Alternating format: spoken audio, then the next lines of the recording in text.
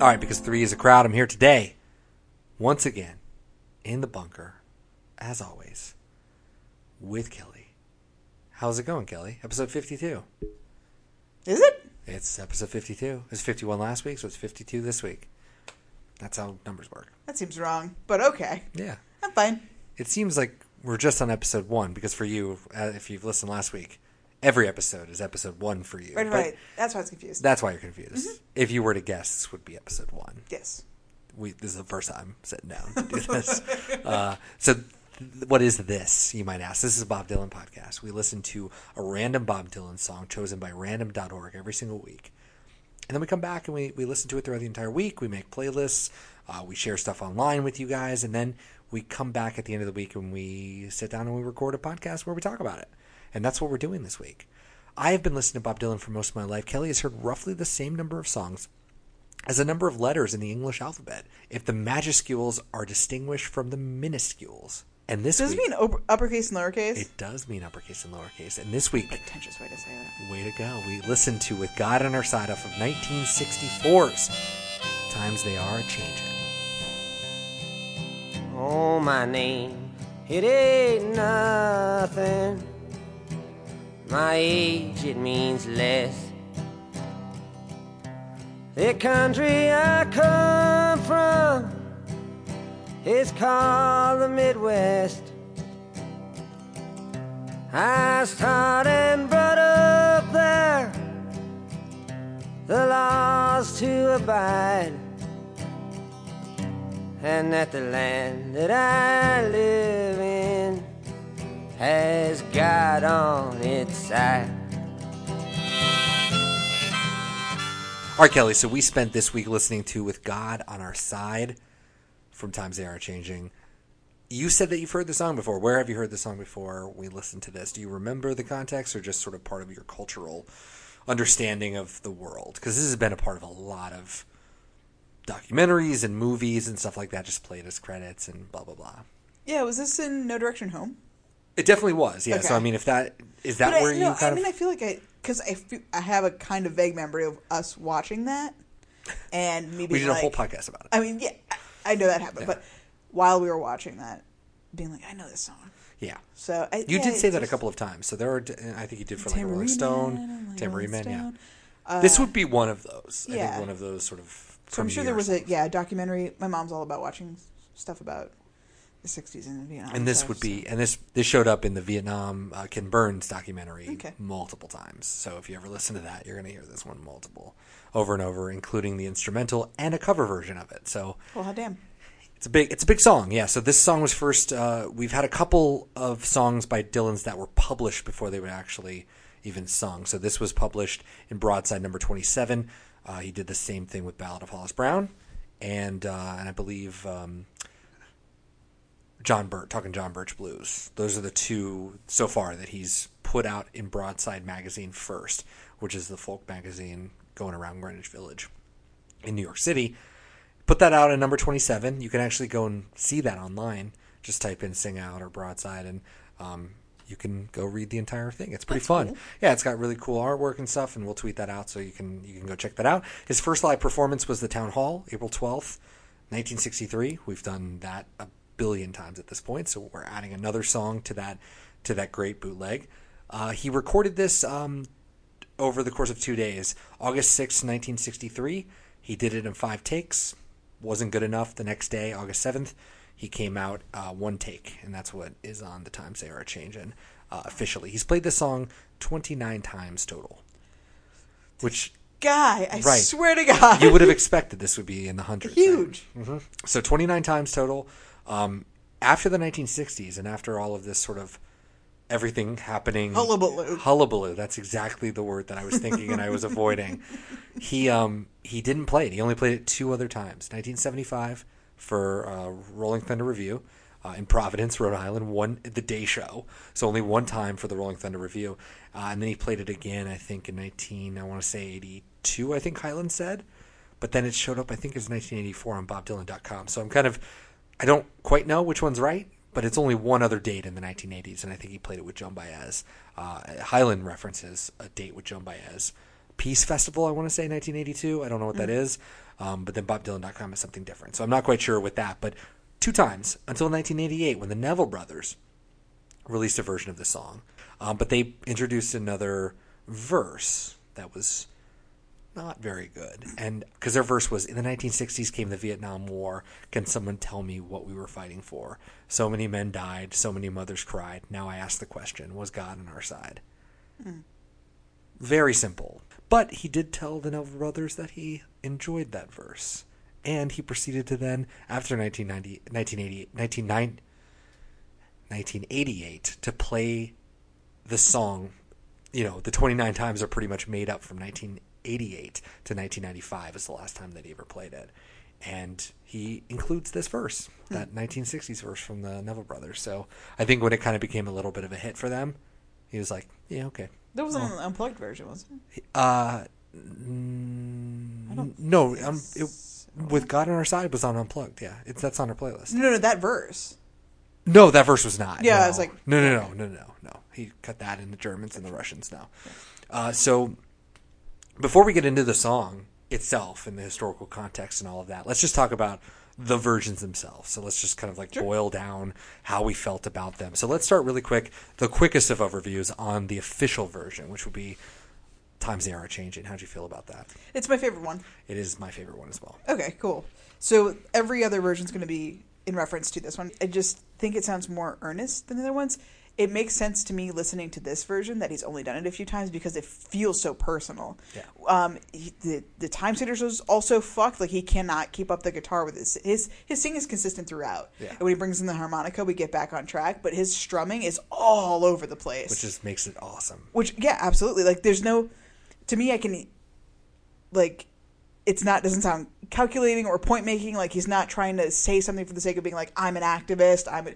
He's just singing this song like I've kind of been brainwashed and I just figured it out and I'm really scared and I don't want to do this. And like it doesn't come across in any of their versions like that to me. It comes across as like I'm the voice of a generation in Winky every wink. other one. Yeah, there's a lot of winks to it. Like I love that the guitar is like a step behind. It's almost like his brain is like so committed to the words, and then he catches up. He catches up because there's a lot of great moments. Again, yeah. Like when he starts that Judas, the verse about Jesus. You know, through many dark hours, I was thinking about this. He almost goes completely silent, and then he'll bring himself back into it.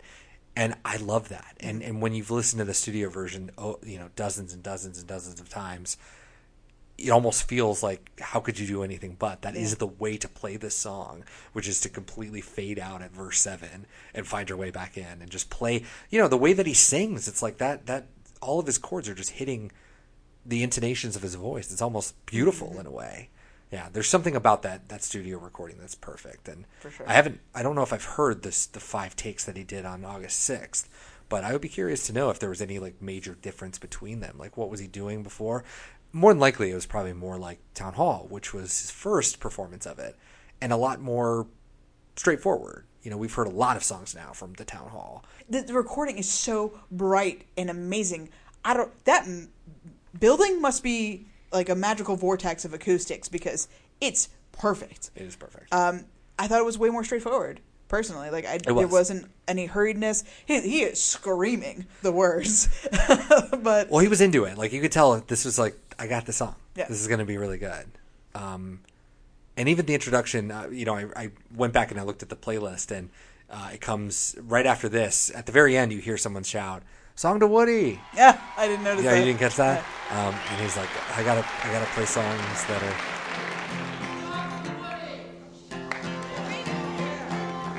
I'm sorry, I only got a few more, at least this is, as far as I know, it's last. I got to sing something to tell you something.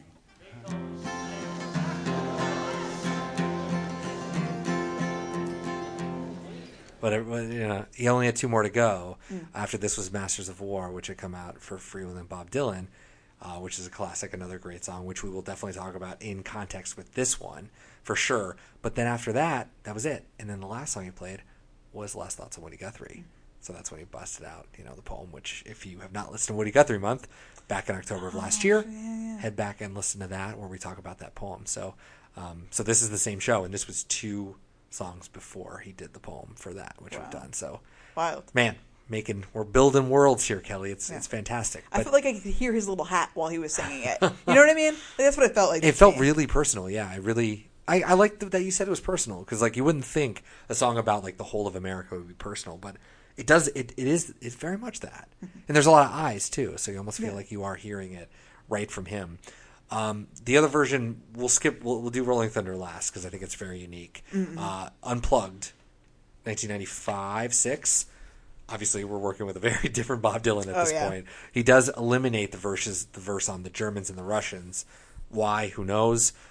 Post-war, post-Cold War, maybe he just didn't think that was appropriate, or not so much appropriate, but like it just didn't really apply. Again, I think we're all under the delusion that history is dead, democracy is the way forward, that all of that stuff from the past doesn't need to be part of it. I don't know if that was any calculation for Bob Dylan's part. More than likely, he was under a time crunch, or he forgot the words. I don't know. He's only played it 29 times. Who legitimately knows? Yeah. And this was near the end of the time he was playing it, so maybe while he was doing it, he's like, nope, mistake, never playing this again. And that was it. Who knows? Yeah. I really like this version. It was very country. It was really cool to hear this song 40 years apart and like how different he is. This is like right about to be croonery Bob, and you can definitely tell in his voice it's a little strained. I mean, you go from, especially to the town hall version, this kid screaming his head off to this old guy like trying to keep up, kind of. Bizarre. And, but yeah, I can't 100% for certain say that the bass was a standing bowed bass, but there's definitely a beautiful sound that comes in. I have the DVD, so we'll have to pop it out. But the bass is great regardless, and then the organ's beautiful. Yeah, it's just like a that slide, that country sound that he leans on a lot. But I learned to accept it with pride. I don't count the dead when God's on your side. But now we've got weapons of a chemical dust. Rolling Thunder. Now, this is just a bootleg I happen to have. This is from the Providence show on November 4th, 1975. Providence, Rhode Island. Civic Center. The day show. He played 2 shows. And this is from the day show. The night show. I went on to try to find if I could just download the day show. Or like just, I don't know, just any chatter about this. And every download, every little torrent, everything I saw online, the places that I go to sort of look for bootlegs, are all about that night show. Which it's fine. Maybe there's something happened on the night show that I don't know. But the day show is almost uncommented on. This is not the greatest version of the song. You can't hear it that great. Right. But holy shit. And the fact that he cuts a 7-minute song down to 5 and has a 45-second harmonica solo to boot, what more do you want?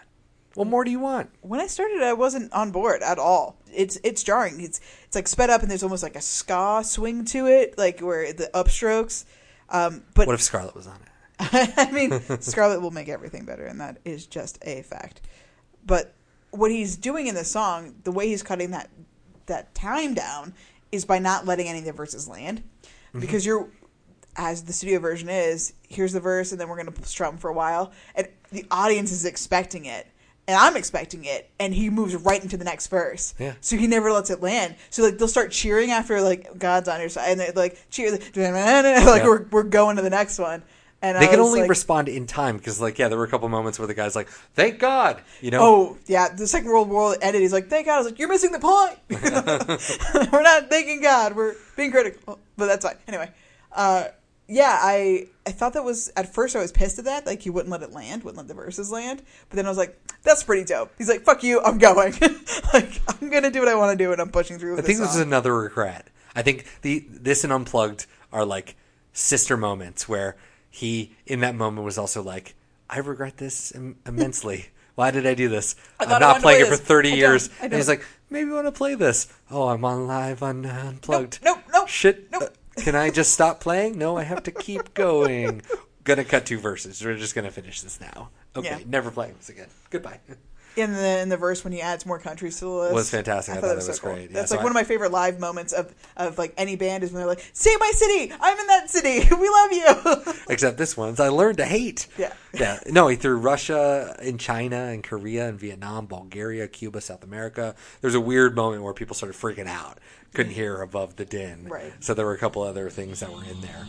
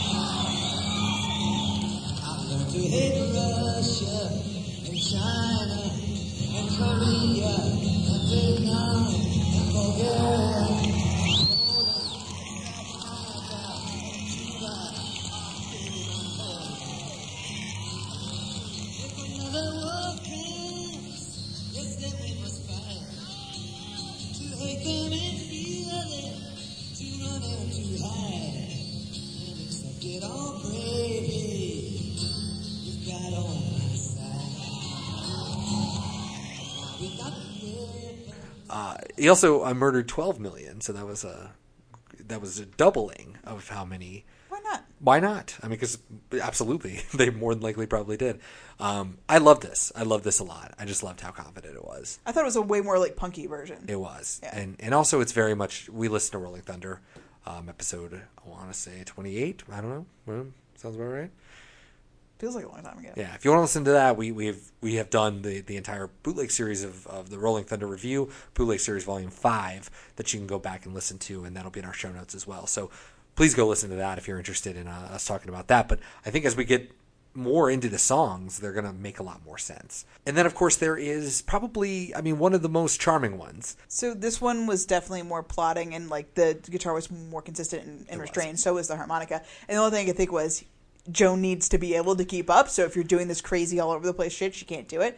She has an incredible voice. However, it sounded like she was yelling at me, because at some points it gets really like intense and like she's screaming, shrieking at me a little bit. Yeah. Just because she holds those notes. There's really like, it's not even that they're that high tonally, but so powerful. Like she's belting that shit out. That's what I'm saying. She gets that voice. But I think the funniest thing to listen to, and what makes it almost always listenable, is that she doesn't know what Bob's going to do. Mm-hmm. And there's a couple moments on here where Bob changes the words and changes the lyrics. I think with the First World War Boys, the game it was set or something like that. He just made up a line. Just made it up.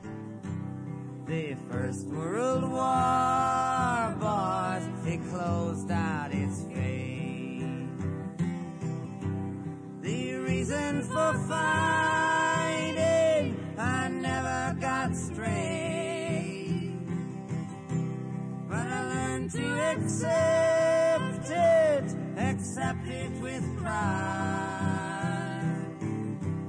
For you don't count the dead when God's on your side. Just nothing to say about it. I did notice her fade out a couple times. Yeah, there is a few times. So I find that pretty fascinating, because it's such a weird thing to have the two of them up there, and just knowing what it's like it's just really kind of nasty of Bob Dylan to just sort of. I feel like Bob he's hard to hear. Drugs. He sounds super bored by comparison with her at high intensity kind of singing. And it's probably also just being shitty as well. Come all you young rebels, and list while I sing. For love of one's land is a terrible thing. It banishes fear with the speed of a flame, and it makes us all part of the patriot game. So before we talk about the song itself and kind of get into American history, let's talk about where it came from. So this comes from an old Irish ballad, The Merry Month of May. And that was recorded over in 1957 by a guy named Dominic Behan, who recorded a song called The Patriot Game. Now, this he wrote the song The Patriot Game about an IRA member who was shot in an attack at the Dungannon Barracks. His name is Fergal O'Hanlon. We don't know much about the Troubles. If you've listened to our Cranberries episode, we touch on it a bit. I thought Kelly would regale me with this, but it's honestly a very isolated incident among a very vast sea of things that I cannot wrap my head around. It's so what hard to the think Troubles about. are. Because it's like hundreds of years. Well, it goes on forever, but even in the fucking from 1930s to the 1960s, like it just seems so convoluted that I can't understand what's even happening. And also it being like one of the most violent places in the world, like what? Fucking Ireland? Ireland. Yeah. I know now it's just I mean, thankfully it's not like that anymore, but wow. It's a weird thing I would love to like read a book on the IRA, read a book on the Troubles, but I don't think we're the right place to go for this. But suffice to say, the Patriot Game is a real thing, but it was taken from an old Irish folk ballad, which, amen. It's a great song. It's a great song. When Behan heard that Bob Dylan had taken this and Bob Dylan was there, he went to go confront him. So at a Nigel Denver show at the Troubadour in the old Brompton Roads, Jesus Christ, he interrogated another folk singer about it. When Bob Dylan suggested that my lawyers can speak to your lawyers, Behan replied, I've got 2 lawyers, and they're at the end of my wrists. Yeah, I did. Yeah, buddy. Behan was not happy, even in 1985. Bob Dylan, when Biograph came out, was not stoked about people bootlegging. It was like, don't bootleg. Like a little PSA, little guy. Don't bootleg, please. The IRA is coming after you. and Behan quipped to, I believe, The Guardian, maybe The Independent, I forget what it was, with, quote, Bob should know all about such piracy. Womp womp. Boom. You're fired. Shots were You're fired. roasted. Exactly. But in reality, guess who came to the rescue here? The Clancy brothers. Liam Clancy came out and said, yo, listen, yeah, it's taken from The Merry Month of May. I think we can all agree on that. But you know what? It sounds a lot like you got that melody from Joe Strafford doing a song called The Nightingale, which was based on Merry Month of May, and it looks like you combine the two of those and put them together. Now, I'm not defending Bob Dylan because I think the best thing that Behan can claim for himself is the sort of subject matter and the way that Dylan is sort of attacking it. But unfortunately, when you go toe-to-toe with Bob Dylan, it ain't always going to come out well for you, and that's exactly what happened. Bob, destroyer of worlds, hegemonic monster, destroyed the Patriot Game. No matter how great it is on its merits, it will always be second fiddle to With God on Our Side. There's no way for it to not be. And that's I can understand being Dominic and saying, I am fighting the machine here. How can I possibly fight Bob Dylan? You couldn't. Sorry. So I think he's got more of a case, I think, than a lot of other songs where Bob's just straight ripping from like old tradition, like people who can't speak for themselves because they're long dead. Whereas this guy, very much alive and very much mad. And I found that really interesting. I had no idea that there was any level of controversy. And no matter how much you invoke the folk tradition, it's still very strange that you kind of rip it off that hard. That's a hard rip. Yeah, I kept going back with this Merry Month of May thing because I was like, I want to hear it. Yeah. I want to hear it. You know what? This song's even older than the Joe Stratford thing. This is 1862. Shit. Stephen C. Foster, has composed it. Whoa. In Philadelphia is where they copyrighted the music for it. So you're saying it went then to England, or? I don't know, but when I kept finding conflicting... this is a crazy rabbit hole thing that I went in. Oh, nice. Like, it's conflicting reports. It's an Irish folk song. It's an Appalachian folk song. It's like back and forth, and like people from Europe came here, and we went back, and we did all these things, so no one will ever know. But the dude, Stephen C. Foster, was the first one to compose it and copyright it in sheet music. That's all I got. But he probably took it. I mean, 100% yeah, and he took it. He absolutely, of course he did. Yeah. But like, that How are goes you gonna back to get that it? thing. This it reminds me of when we did Folk Singer's Choice. Yeah. And just like, you had that great Billy Bragg quote, and just like, everybody steals shit from everybody. We've been doing it since the dawn of time. It's just music, man. Can't we just do it? Can we just do the damn thing? I mean, yes, that's a great ideal of the world, but some people should have their music. Yeah, there's a So level she of the could- two of them. Like, anybody can see from Dominic's side, like, I'm angry. I get that. And I can see it from Bob's side, which is that I was doing what everyone else was doing, including I stole it just like you, motherfucker. I know, and so Yeah. you kind of lose your standing, and I Yeah. think that's where a lot of people are like, well, But who can say how old this song actually is? Stephen Foster be dead as hell to Yeah. say, no, I stole it from some weird-ass person, like, Which he just singing it. probably fucking did. Well, and that person stole it from someone else. I mean, Yeah. it just keeps going back into time immemorial, even if that's only the 1700s, 1600s, who knows? That's as time immemorial as we'll get, because once you lose the thread, it's lost forever, like forever. It's as lost as some child's bones from the Mesozoic era, like it's gone. Children bones. Gone. You're never going to find that kid. That kid's gone. Wow. The Patriot game deals almost exclusively with the IRA. It deals with a very particular... It is a newspaper song. It's a song about a very specific event. And Bob Dylan was very much in that mode. This was his second album. He later reflected on something that I think kind of strikes very importantly at who Bob Dylan was going to become. We listened to Highway 61, which some people could consider the apex of the opposite of what I'm about to quote him saying. He told a journalist sometime after this came out about being forcing songs into their own existence. He said, quote, before Another Side of Bob Dylan, which came out in 1964, same year, but it was his next album. So before Another Side, every song had to have a specific point behind it, a person, a thing. I would squeeze a shapeless concept into this artificial shape, like with God on Our Side. This thing I wanted to say, I had to jam into a very timed, rigid, stylized pattern. And when you listen back to like this album in particular against Another Side of Bob Dylan, I think this album's better because the songs are much more structured. They make a lot more sense. They're very good. And Another Side of Bob Dylan does that Buffy thing where it is some of the worst Bob Dylan output that stands the test of time, the worst Bob Dylan output. And also some of his best songs ever. Chimes of Freedom, Spanish Harlem Incident. I don't feel like it's structured, especially not... I mean, yes, yeah, the verses are following a formula for sure. I guess just the playing really... Well, I think that's his way maybe of trying to like make it different, make it stand out. But you're right, it is the polar opposite of like Battlestar Galactica. The songs, they've always existed, they'll always exist. I just channeled them into myself when it happened. And he's like, I had a feeling I have this thing I want to say, but I have to present it to you in such a way.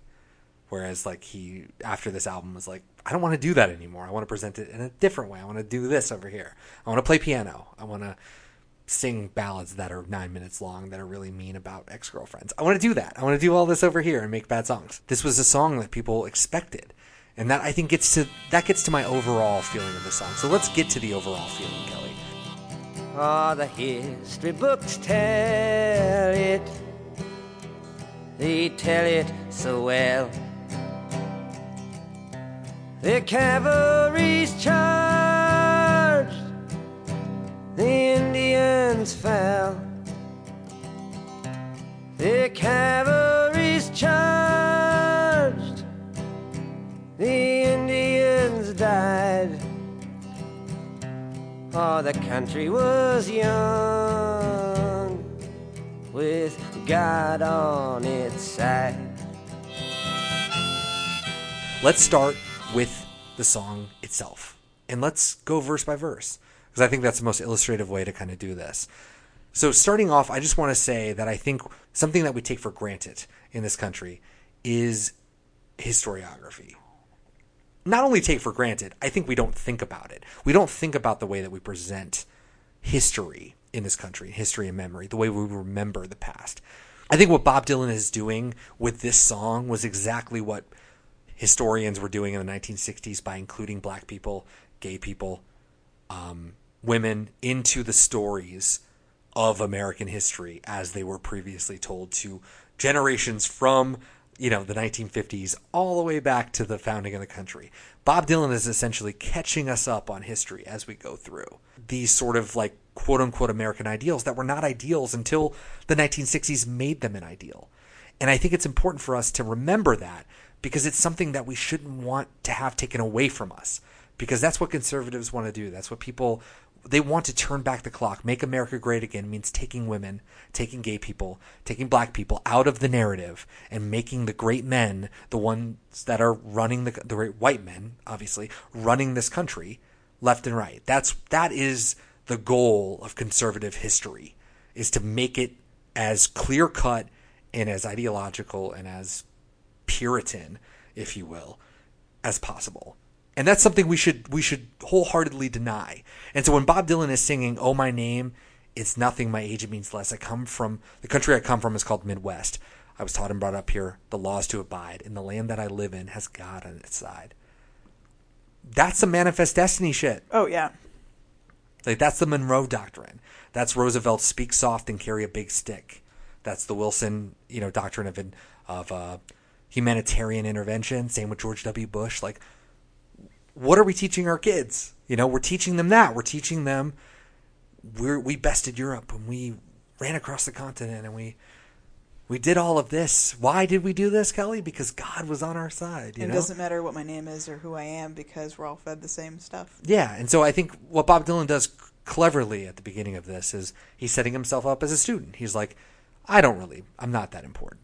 I found that fascinating. I found the idea of American exceptionalism something that we're talking about still at this point. He's very much talking about because he was brought up to believe that, that God has a providence for this country and undergirds everything that we do. That's the whole idea behind this entire song. This whole song, to boil it down, is Bob Dylan learning about world history through war and then realizing that the next war is going to come and he is going to be called on to fight it because he's been taught his entire life to valorize the military and what it's done, and then to go and become part of that military, and then to teach his own children that don't ask any questions about it. It was good. It was always good. And so I think that's where the second verse comes in, which is probably one of the most charged ones. The history books tell it. They tell it so well. The cavalry's charged, the Indians fell. Oh, the country was young with God on our side. So the country was young. We're young, Kelly. We're just learning. A lot of people on the internet find that as like some weird apologist of American. That's how I took it. Yeah. Well, it would be if it wasn't in this song. Well, like it's not Bob Dylan saying it's America's excuse for why. I didn't take it as the narrator who's having these realizations saying it. It's like America's saying we're young. Yeah. Of course, genocide. Sure, there was genocide. Yeah. Yeah. We were young and naive. We were young and naive. What did we know? What did we know at all? If anybody's interested in this era of history, I'm going to be doing this throughout the verses. Episode 43, Sarah, not the greatest of episodes. Great episode, but not the greatest of songs. We talked about my review of T.J. Styles' Custer's Trials. That's right. A life on the frontier of a new America. And I wanna quote a little bit just about the Native American experience and about a lot of what Bob Dylan's talking about. T.J. Styles actually wrote a great article for Literary Hub called "How Do We Explain this National Tragedy, this Trump?" He said, quote, "It is an axiom of our republic. It is an axiom that our republic was founded on ideas, not ethnicity. It would be more accurate to say that it was founded on ideas in tension with ethnicity. As Anglo-Americans," and this is another quote, "as Anglo-Americans expanded their borders, they encountered native peoples that stood apart from the world system, though they interacted with it. So they looked for other choices. At times they selected genocide, a preconceived policy of extermination, but they relied most on expulsion or Indian removal, quote unquote, often after savage warfare. It is a major preoccupation of U.S. leaders. George Washington ordered the destruction of scores of Iroquois villages in the War of Independence. Andrew Jackson and William Henry Harrison built political careers on Indian wars and expulsions, and Abraham Lincoln served in the Black Hawk War of 1832 that prevented the Sac and Foxes from returning east of the Mississippi. The United States stripped Mexico of half its territory in 1848, then struggled against the resident Navajos and Apaches in wars that lasted until Geronimo surrendered in 1886. Indian removal ended in the reservation system, a peculiar kind of imprisonment. Reservations are internment zones not for individuals, but for nations." And I recommend a couple of books on this: The Earth Shall Weep, A History of Native America by James Wilson, and of course, Bury My Heart at Wounded Knee, an Indian history of the American West by D. Brown. Kelly, the Spanish-American War had its day. The Civil War, too, was soon laid away. And the names of the heroes I was made to memorize with guns in our hands, God on their side. We talked a lot in season 1 about the Civil War. Yeah. Kept popping up in songs. I don't know how. I know. Well, again, everything about Bob Dylan is about the Civil War. I found this interesting just with the memorize part. Like we talked a little bit before we started here about memorization. Memorizing is not knowing. And a lot of our education system today is all about memorization. It's not actually about knowing, intrinsically knowing anything. So I think Bob chooses his words very wisely here by saying that he's like memorizing the names of not only Grant and the heroes, but also Lee, the loser. First World War boys. What you got on those, Kelly? What do you know about the First World War? Very little. Seeing a couple of things on the internet once or twice. And, going to fucking Bosnia and stuff. Yeah, it's true. You've actually been around. Yeah. Bosnia's, the Serb. Franz Ferdinand, man. Franz Ferdinand. Yeah. Archduke's nephew or something. Yeah. Mm-hmm.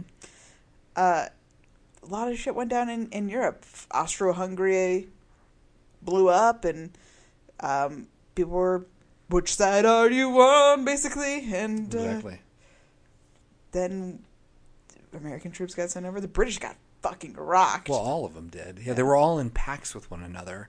I mean, I think that's also why he says that the reason for fighting I never got straight, which is true. Because, it's really confusing even now. It's well, very Russia convoluted. was, aligned with, Austria or whatever, and France was aligned with blah, and if something happened there, then France went in, but if it happened specifically at this time, it would be the British who came in, and so then it was a British, French, up against the Germans, and, just draw that line across France, and that's just where everyone died on the Somme, and Verdun and all of those are just famous for millions of people being slaughtered. Like, yeah, I mean that's truly the legacy of the 20th century, and a lot of histories start in 1914. I mean, it's truly the start of the 20th century, and a lot of people refer to it as the short 20th century. The 20th century being from 1914 to 1991. The fall of the Soviet Union, which was formed in the chaos of the First World War. Germany sent Lenin to Russia to, he was imprisoned. He wanted to do this to begin with, but they thought it would be strategically good for them to get Russia off their back, which it was. But they lost anyway, because that's just what happened. But you're right. Then America went, but Bob Dylan's sitting there learning it, and it's like, I don't even know. But you accept it with pride. You don't count the dead when God's on your side. Yeesh. Yeah. That was a really powerful line. It's a really powerful line, yeah, and I think that's one of the first ones that you're just kind of like, whoa. Because it's like so blatantly, people are an acceptable sacrifice. Yes. Counting numbers don't matter, especially in that war. Holy shit. What's 1 versus 100,000? Like, on some level, you can't even comprehend it. I would recommend a couple books that I've read recently. One, To End All Wars, A Story of Loyalty and Rebellion, 1914 to 1918 by Adam Hochschild. And also a book that I read last year called The Vanquished, Why the First World War Failed to End by Robert Gerwath. Great books. Fantastic books. World War II. So Bob Dylan moves on to World War II. The Second World War came to an end. We forgave the Germans, and then we were friends. Though they murdered 6 million in the ovens they fried, the Germans now too have God on their side. I mean, we talked about the gravity of World War I. Did you feel the weight of that? Like, what did you feel like when you about heard him pointedly being like, "Now we're friends"? Well, yeah, and also just like throwing the 6 million in the ovens they fried. That's an audacious line. I mean, it's not untrue though. No, it's not. But did you expect him to just like no? throw that Because it out? definitely took a leap. We've been kind of speaking. We've been moving in metaphors, and we're like, Now we're getting real. Yeah, this is people were fucking murdered. Yeah. In millions. Millions of people Romani, died. disabled people, Also, queer people. We kill people. Everybody. There's so much murder, so much death, and I think the point is not really about the Germans. I think it's more of the idea of the ever-shifting alliance of God, where the same people that could murder 6 million Jews by the stroke of a pen overnight, you just instantly turn them from the villain. God was not favoring them because they were favoring, obviously, the Allies, not the Axis. Right, definitely. And then tomorrow you turn the dial a little bit, they're on our side too. Yeah. I think in that God doesn't have sides. There is no computation's not working. Wait. We don't know God doesn't exist yet. We can't go there. We can't go that far yet. We'll get there. I mean, I think that it's intentionally, provoking. It is. That line specifically about people being put in ovens, because holy shit. Yeah. And then as far as them, the Germans now too have God on their side. They thought they had God on their side the whole time. They did. If you're in the Reich, you're on the Reich side, Yeah, I see what you did there. What are you going to do? Like everything in the song, it's deeply ironic. Bob Dylan's dad was told about the song, and he heard that the title was God on Our Side. And he said, "Oh, this is a song that I'll like." And he's like, "No, Dad. This song is sarcastic. This is a sarcastic song. You're not going to like it." In that line, in those two lines, it encapsulates exactly what power dynamics are, not only in the world at the time, but also the world today. It's like, it really is just on a dime. One moment you're supporting a dictator, and the next moment they're our enemy, and the next moment they're our friend. North Korea right now, we're on the verge of nuclear war. Trump goes over there and talks to them, and they agree, then they're our best friend, and everything's fine, and we forgive all of the sins, all of the death, all of the murder, all of the concentration camps that they have. Same with us. All we do is ever talk about how great we are, how perfect we are, but we have black sites across the world. We interfere in democracies far and wide. You know what will not make you feel happier? My recommendations. Black Earth, The Holocaust's History and Warning by Timothy Snyder. And also classic, but I did read it this last 2 years ago, The Rise and Fall of the Third Reich, History of Nazi Germany by William Shirer. From there, we go on to hate the Russians that we've been, hating our whole life. And if the next war comes, it's them we're going to fight. To run into hide, to accept it all bravely. He also inverts that to you never ask questions. So the official written version is and accept it all bravely with God on our side. And then he also sings you never ask questions with God on your side. The entire verse for me is incredibly, incredibly dark because it encapsulates all of his learning at that point.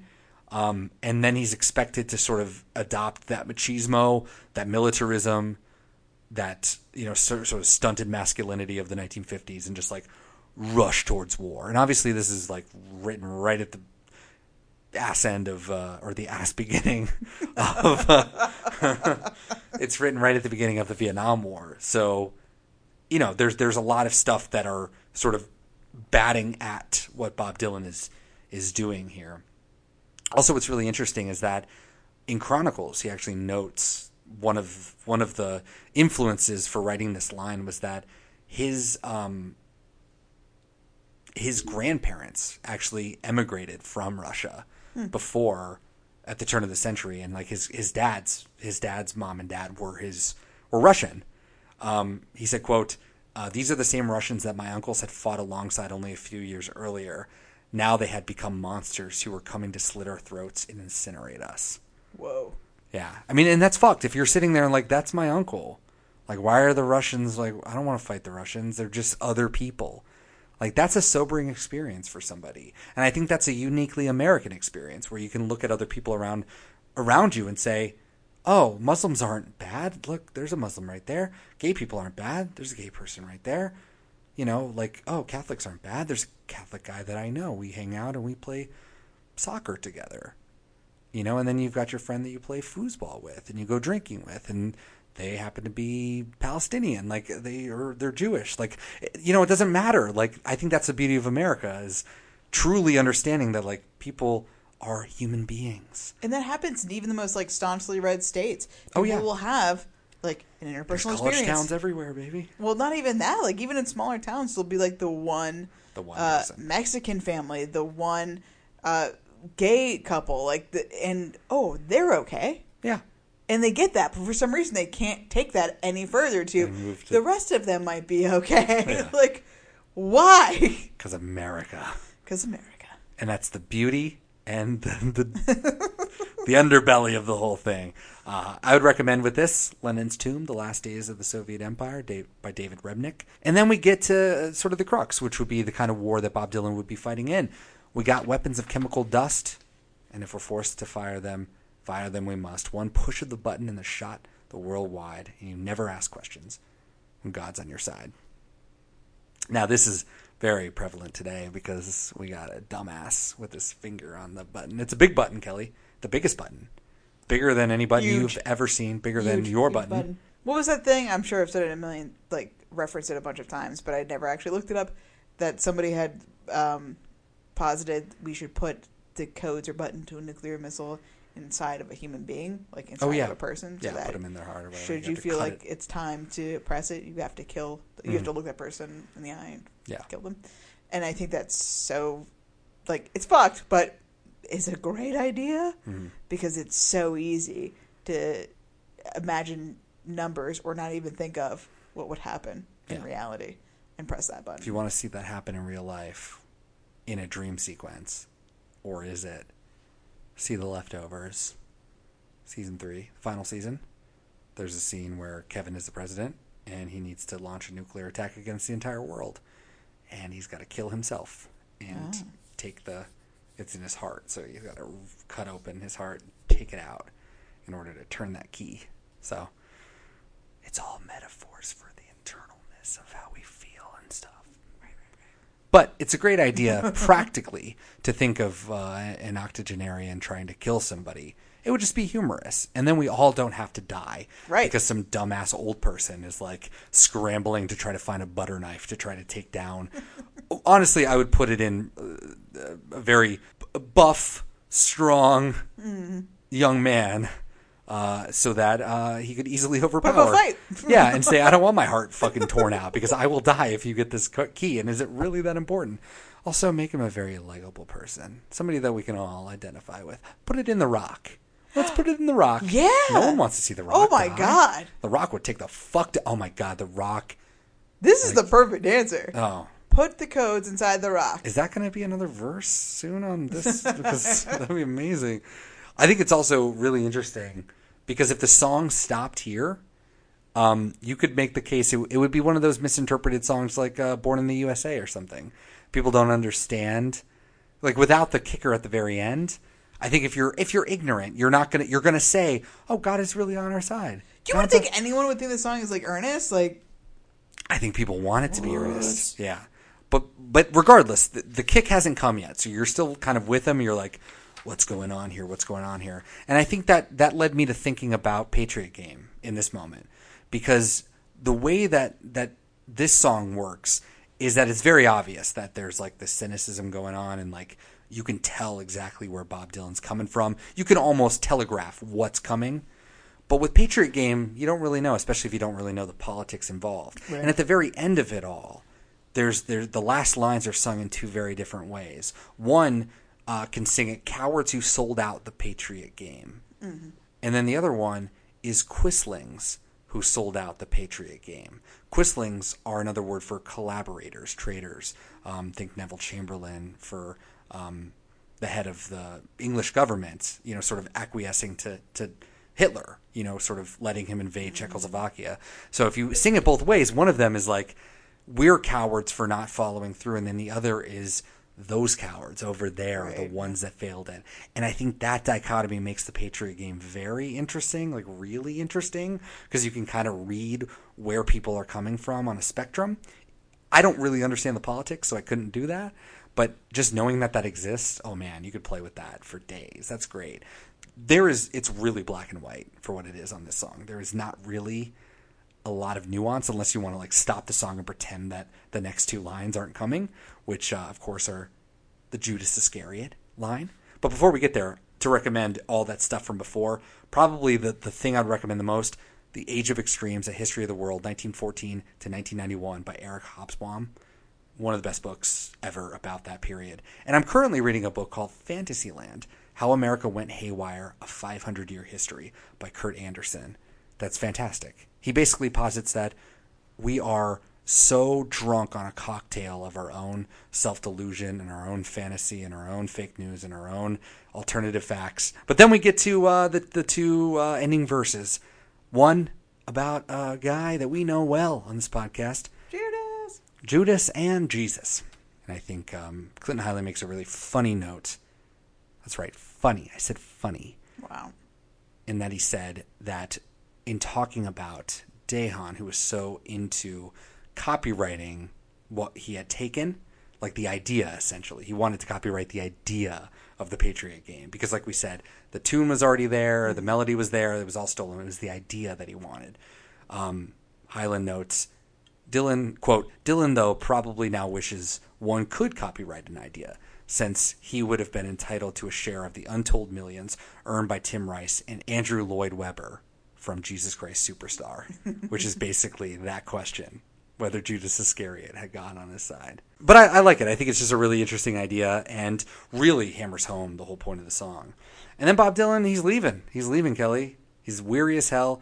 The confusion he's feeling, no tongue can tell. The words of fill my head, they fall to the floor. He's like Woody Guthrie. He's wandering back again. He's leaving town. But there's also resignation. There's not really like, I'm going to fight it. But then the kicker, Kelly, if God's on our side, he'll stop the next war. Mic drop. Spoiler, he doesn't. He does not. He absolutely does not. So at the end of the song, Vietnam at the very end, right? Like, well, no, Vietnam was not really even at full swing. well, I just assumed because, like, I thought him being like, so now I'm leaving was because I've been drafted. Oh, But I guess not. Whoa. Well, no, I don't think so because he's leaving. He's weary as hell.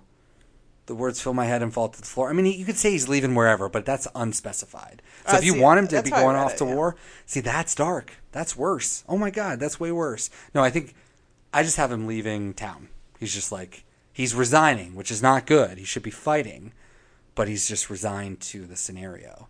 But for me, he's just like, there's a plea out there. It's just, if God was really on our side, he would stop the next war. Well, I think that's even more powerful if he's the one about to go fight for these ideas. I like that. Yeah. That's true. No, and Vietnam was not that big of a thing at this point because really it's the Cuban Missile Crisis that's like scaring everybody, and we're just starting. Vietnam is like in our brains. We want it, but we haven't done it yet.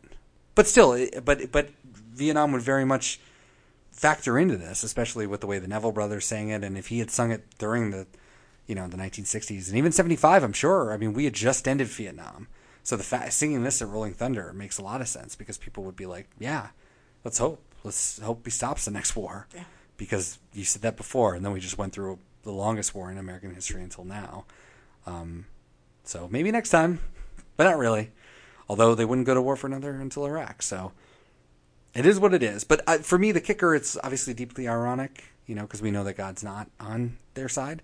But it's also kind of dark because it's like he's going to be claimed for other people in the horizon. But also, if he's not on our side and he's not on their side, then whose side are you on? God, where are you? And you can either like let that be an existential crisis or realize that it's like human beings are the ones that determine affairs on the world, man. It's not about God. It's about us. Are we going to do anything about that? Or are we not? It's the same thing when people say like, the universe has given me something. Like the universe provided me with the things that I have, or God has blessed me, or whatever. That's bullshit. You just lucked into it, or you came across it, or whatever. You're not really being truthful about why things are the way that they are. And I think when anybody says that God is on their side, they're just full of shit. So for me, there isn't really a re-listening to of this song. Like once you know the hook, the kicker, it's sort of like there forever. So whenever I listen back to it, I know where it's coming from. So I can see the structure, I can see where we're going, and all of that is fine and well. And you can admire it, and you can look at it. And I like listening to multiple versions because you can see how he's done it over the course of time, especially with only a small sample set. There's not 2,000 like a Rolling Stone. There's only 29, and we got to listen to 5 of them, and that was really great. I think this song is much more of an aspirational song. Like, this song is something, this is like a great protest song. It's like Blowing in the Wind. It's not something that you actually need to listen to. It's something that you just sort of internalize in your bones. And when you're there in a very dark moment and you need something to make you feel good, it's almost religious. You sit down and you sing something like this because it makes you feel a certain way. And it's an attempt in your brain to sort of take an ideal and how you believe and put it into sort of like, your psyche. That's what you do when you sit down and sing hymnals and you pray. You try to create reality in your own self to then continue on with the world. And I think this song, even listening to it for the dozenth time, the moment it starts, I'm like, if God was on our side, we just got to stop the next war. And I just knew, I know what the end is. So you listen to it on a different level. But that first listen is really the listen that matters, is the one that you're either going to get stuck with it or you're not. Like if you didn't really listen to it the first time you ever listened to it, or even in your case, if you heard it way back before and never really listened to it, but then heard it this time, you're either going to really remember it or you're not. It's really that level of connection. But I think if you ever give it your full attention, that one time is really your special moment. I don't know if there's a whole lot of songs or if you can even think of one off the top of your head that are like that, but this is one of those songs to me that just, there is not a repeat listen that will ever be as good as the first one, because there's something about the song that once you know the truth and the key that unlocks it, the magic is gone a little bit. Not that the song is bad, not that the song doesn't work or that it's a classic or that it's worth playing or listening to, but the key is gone. Like that rapt attention that you have is lost in the ether. Like you don't need to be rapt anymore. You just need to gather your senses right there at the end to get that end. And like, does that make sense? Do I sound like a crazy person, or is that like a No, you're saying that I makes just sense? disagree, because Okay. I think that it's a little telegraphed personally throughout the song. Sure. So like, I think there's merit to listening to it again. I see what you're saying. Like the twist is at the end, and like, Well, but you know it's telegraphed. So like once you hear the twist and then you go back and listen, the telegraphing is the best part. That's the structure. Like you can see that it's all telegraphed, and you're like, oh, that's Yeah. really great. I love that. Yeah, like you can still admire the song, but I'm saying like the magic of the song is lost after the first, after listening to it all the way through and hearing how he ends it. That ending I think is so powerful and so perfect and poignant. I don't know. well, then it's I like- guess for me gone. it's like, it's not that special. The end isn't. Not to say that it's not a great point, but I think the whole song Cool. is consistent throughout. So Yeah. like, it's not. It wasn't that was the culminating moment for me. Yeah. While there is merit to that, and it's very punchy, it's powerful. I think the whole song meets that. For me. I think the reason why I feel that way too is that this was always the way that I felt. This is my own internalization. This is the way I see history. This is the way I've written history. This is the way that I view it, and will write it very soon. And yeah, when I hear him talking about it, I'm just like, amen, amen, amen. You're preaching to the, and I know that like for a lot of people, even people our day and age, this is a great song that you need to fucking listen to. Yeah. Like you think you know about American history and you think you know stuff, but you don't. You actually fucking don't. So it'd be best if you sat down and realize what machinations are out there that are putting together this entire system that we're living under. Listen to this song. Just start here. And then go and look up the Spanish-American War. Listen to the books that I've recommended. All of those will be in our show notes if you're interested in any one of them. Those are all ones that I personally read. And if you have any questions or want to talk about them, I would love to entertain those concepts, because I think that this is something very important to me personally. Reading, Kelly, is an important thing. RuPaul would tell you it's fundamental. It's fundamental. Thanks, RuPaul. So now as I'm leaving, I'm weary as hell. The confusion I'm feeling, and no tongue can tell. The words fill my head, and they fall to the floor. That if God is on our side, he'll stop the next war.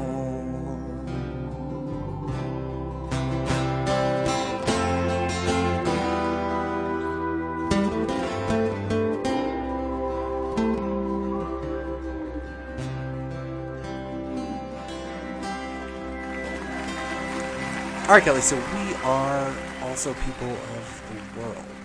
We also listened to other stuff and did other things. What else did you do this week?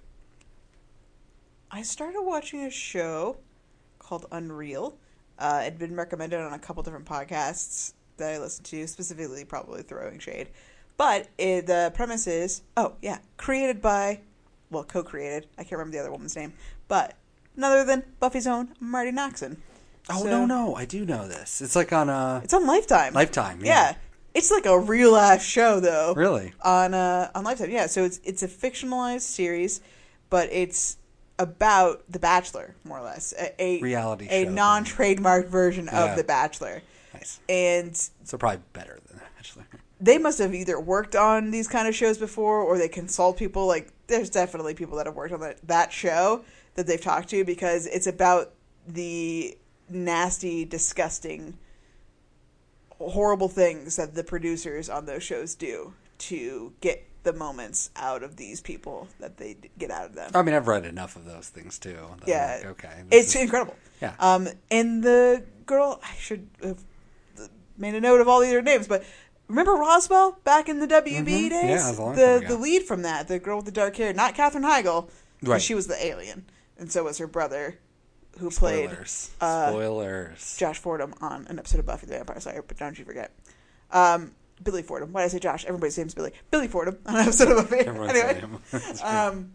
it's so good. It's really intriguing and it's like depraved. Like you can't believe these people exist that are like this, and But they totally do. yeah, and it, 1,000% believable. Yeah. I believe every single fictional quote unquote word that is uttered on that show. That's That fantastic. absolutely happens on The Bachelor. I watched the first episode of Atlanta. Oh, how was it? Very subdued, very weird. There's an alligator in it. Darius and Ern go just on a little road trip, and they go hang out and meet a guy with an alligator, and cops show up because he also didn't kidnap, but locked into a room his girlfriend, the girl he's seeing. It's hard to really explain, but it was weird, very subdued. Also, it's called Florida Man, and they talk a lot about Florida Man, and I guess for me, I already know who Florida Man is. So, like, hearing a show, like, weirdly do, like, who is Florida Man? You know, like, he's the guy who blew up everything. He's the, you know, it was very weird. I was like, oh, this feels like a very Like they need to 2015 explain thing. it to somebody. It just felt like a 2015 sort of joke, and that was kind of weird. But there was an alligator in it at the end, which was kind of great. That's And the pretty alligator cool, was man. supposed to be menacing, and then it just kind of like walked into a bush and like went to sleep. This must have and it been was good. fucking awesome. And Ern's like, I'm out of here. See you later. So that was pretty cool. I enjoyed it. And it's such a beautiful show. Recommendations for albums. An album I didn't recommend when it first came out because I've just been listening to it over the past couple weeks. I don't know if I really recommend it. Titus Andronicus, A More Productive Cough. Super weird title. I mean, last week's Soccer Mommy, not a great name for a band. A More Productive Cough. What the fuck does that mean? I don't know. There's an hour-long documentary that I watched about the making of it, which made me appreciate it more. But I think when an album needs a documentary to make you appreciate it more, it's not doing its job. That being said, he's coming to Portland. I'm entertaining the thought of going to see him because I've seen them live as a punk band, as a whole band, and it's just going to be him with a pianist playing songs and presumably other Titus Andronicus' songs that were punk songs turned into sort of slower songs, but they get really long. Even the I'm a Rolling Stone, you know, he covered Like a Rolling Stone, is so long. It's like 10 minutes long. The record's like 50 minutes and it's 8 songs. Whoa. And there's a couple of really good ones, I will say. Like the song, his Ode to the Bodega is like way too real for me. Who knows you the most in the world? Your bodega person. The person we went to go grab these beers tonight. That motherfucker knows me because they know when it's 10 a.m. and I'm getting up and grabbing a beer.